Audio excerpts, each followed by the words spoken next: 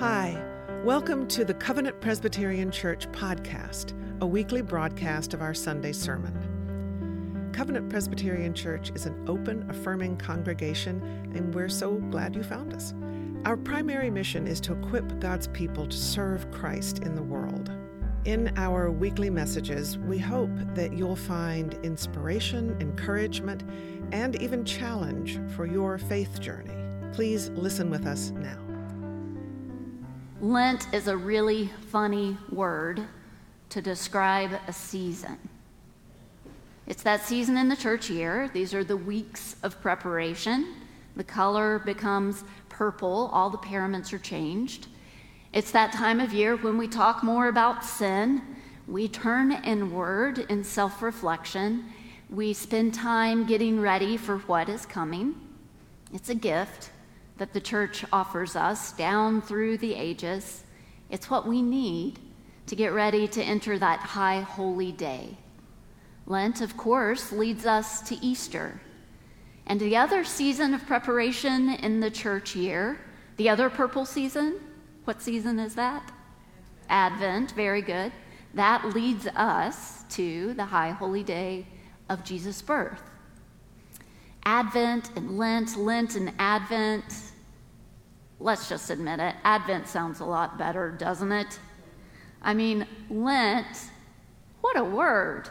Now, Advent, technically, that means something is coming into being, something that's about to be used. You can talk about the advent of spring. You can talk about the advent of the use of cell phones. And of course, for Christians, the advent that we talk about is the coming of Christ, the incarnate one, the one who brings a whole new life, the one who inaugurates a whole new world.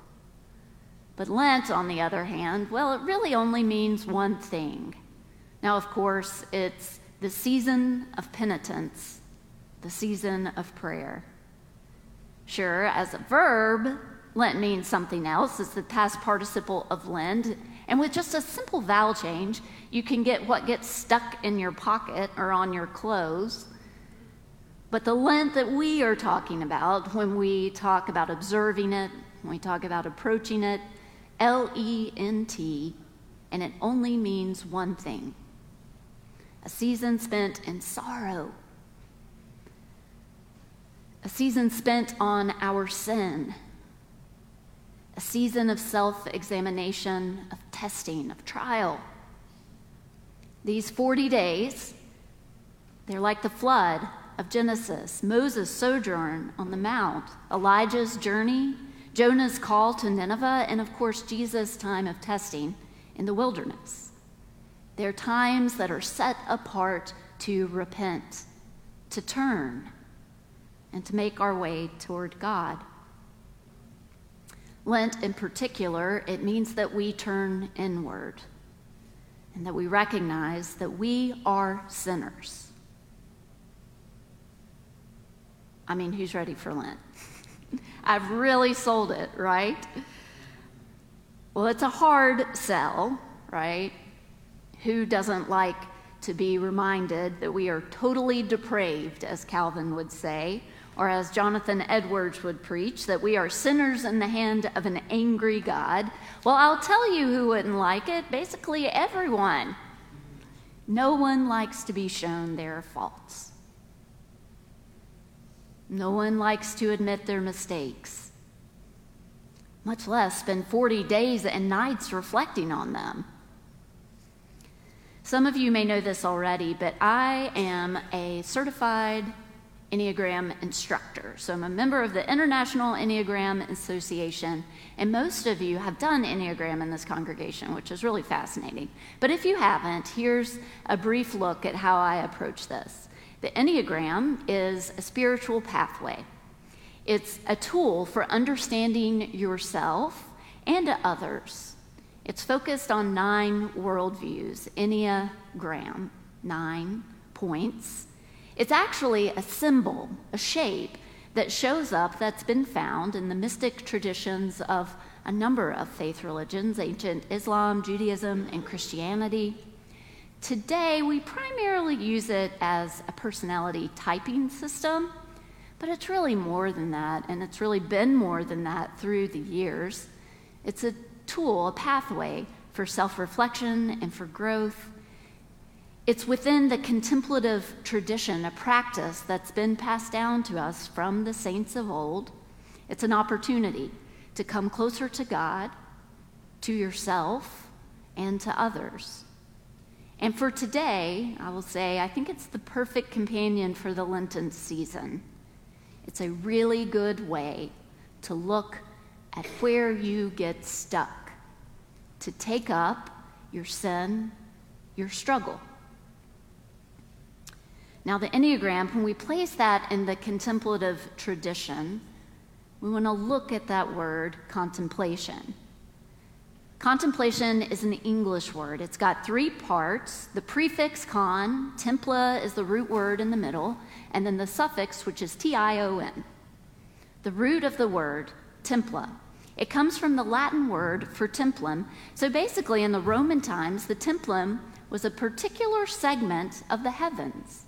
Apparently, they had this idea of stacked heavens, and the templum was the part of the heavens where God resided, the place where God dwelt. Well, that can make sense to us because when we think of the earthly temple, that was the place where one went to commune with God and experience God's presence in Jesus' day. So templa, we get it. In the word contemplation, it's the place where God dwells. Now the prefix con. What does con mean? It means with, right? So contempla means with God, in the place where God resides. And then the suffix, tion, whenever you see that on any word, it means in an ongoing way. It means in an abiding way. So reconciliation, that means the ongoing work of reconciling. An explanation, the ongoing explaining. And so we turn that to contemplation, and we see that there are ongoing ways to be with God in the place where God resides. That's the offer of contemplation. That's the offer of spiritual practice.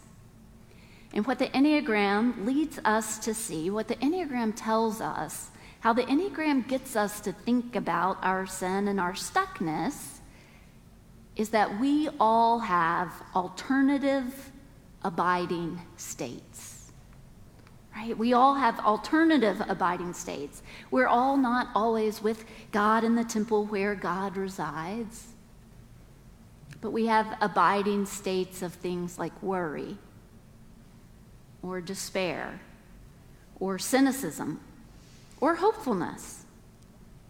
But the scriptures and the testimony of the saints hold out for us the possibility that your ongoing state can be abiding with God in the place where God resides. Now, perhaps you've known that in an occasional way. Perhaps you've experienced that blissful love of God and the presence of God. But you wonder in this season of Lent, you wonder how you can live more constantly in that communion. And that's where we wonder about sin. And that's how the Enneagram can help us, because it gives us a sense of what our other abiding states are. Our fixations, according to type, our struggles, where we get stuck. And it helps us develop more of an awareness that we might turn from those abiding states, that we might practice contemplation and be open to the presence of God. And I would say that any contemplative practice will do this, whether it's prayer or song or worship, meditation, journaling, Bible reading, Visio Divina, Lectio Divina, any of these practices. They help move you there. They matter. They help move you to the place where you can reside with God in an ongoing way. What an invitation. What an invitation. But to do it, we have to figure out where we get stuck, right? Where our other abiding states are, where we get gripped, where we struggle. And when we learn that, we can make a different choice, right? And we can access the grace that God has for us and access the grace that God has for others. There's a book by a woman named Helen Shapiro, and it's on spiritual practice. She looks in particular at the spiritual practice of journaling, and she takes up this word, repentance, right? This idea of turning, the place that Lent leads us in this journey. It's the Greek word, it's called metanoia, and the idea is that we change, that spiritual transformation is possible, that the change of the heart can happen. This word is 24 times in Scripture. It's in the Gospel and Acts. A lot of time it's around baptism, making the decision to change. And typically we think of repentance as turning away from sin, right? If I said to you, repent, that's what you would think. Turn away from sin. Make the change of mind to abhor past behavior, error, or misdeeds, and be determined to enter on a better pathway. When I think about that more traditional understanding of repentance, I think of growing up in the mountains and driving around and seeing the big tent revivals out in the fields, and thinking of the story of the woman who made her altar call, her change of repentance, her faith, under the flashing neon sign of a cross. So it's big news, that repentance, that change. It's the mic drop, dunk down in the water, altar call beneath a neon cross, kick sin out the door and never see it again sort of thing. But there's another way to consider the process of turning, of repentance, that's a little trickier than that, a little more mundane, if you will. It's the turning, it's the repentance that Lent asks us to do for 40 days, for 40 nights each year. Helen Shapiro says this, that instead of turning away, metanoia, repentance, and the journey of Lent, it's turning toward your sin. And instead of mic drop, change, it's a little more mundane, even boring. It's a short poem, so I'll share it with you here. The heart's metanoia, on the other hand, turns without regret, turns not so much away as toward. As if the slow pilgrim has been surprised to find that sin is not so bad as it is a waste of time. As if the slow pilgrim has been surprised to find that sin is not so bad as it is a waste of time. Isn't that something? There's so many different ways to see sin. Mortal sin, like murder, that makes you separate from God. And immediately after this scene in the Garden of Eden, we know the sin that pops up between Adam and Eve's children is one of murder. But there's also the venial sins that don't take you out of relationship with God, but that are daily, continual struggles. There's the institutional or communal sin, and there's also the personal, the more moral code. So this season of Lent, I invite you to consider sin in this second way. Consider sin as the way that you get stuck, that we struggle, and then we show up as less than God has created us to be. In her book, And It Was Good, Madeleine L'Engle wonders if that's what happened with Adam and Eve from the passage that we read today. Did they forget to wonder about the glory of their creation? Did they forget that they already had it made? Did they forget to be in awe of the Garden of Eden? Did they forget to offer praise for the beauty of the world? Did they lose their sense of wonder in the world and in themselves as stewards, as namers, as co-creators with God? Did they forget that they already had it made and they didn't need the fruit of the tree of good and evil?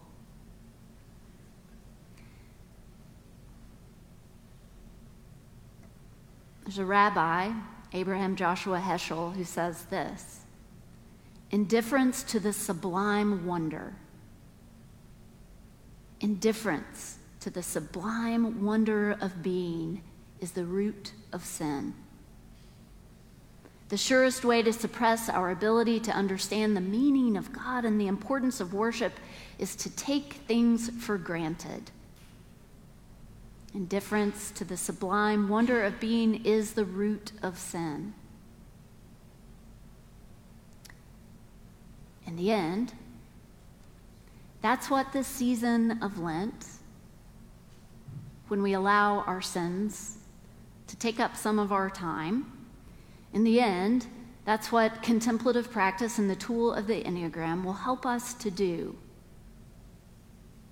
They put us in the presence of God, where God resides, and they reconnect us to the wonder and the awe of creation and of ourselves, and offer us an alternative abiding state that we might not take ourselves and others for granted, that we might be curious and wonder about our responses, even where we get stuck. So instead of condemnation, we say, oh no, here I go again. Why is this so hard for me? I wonder if I could do something different. So that we might show up to ourselves and others with compassion and with wonder about the created beings that we are. And that we might remember this fact, this truth, this good news, that we are more than who we are when we are gripped by our struggles, our sin, our personalities. We are created as more. We are the beloved children of God. So that's the journey of Lent anyway, isn't it?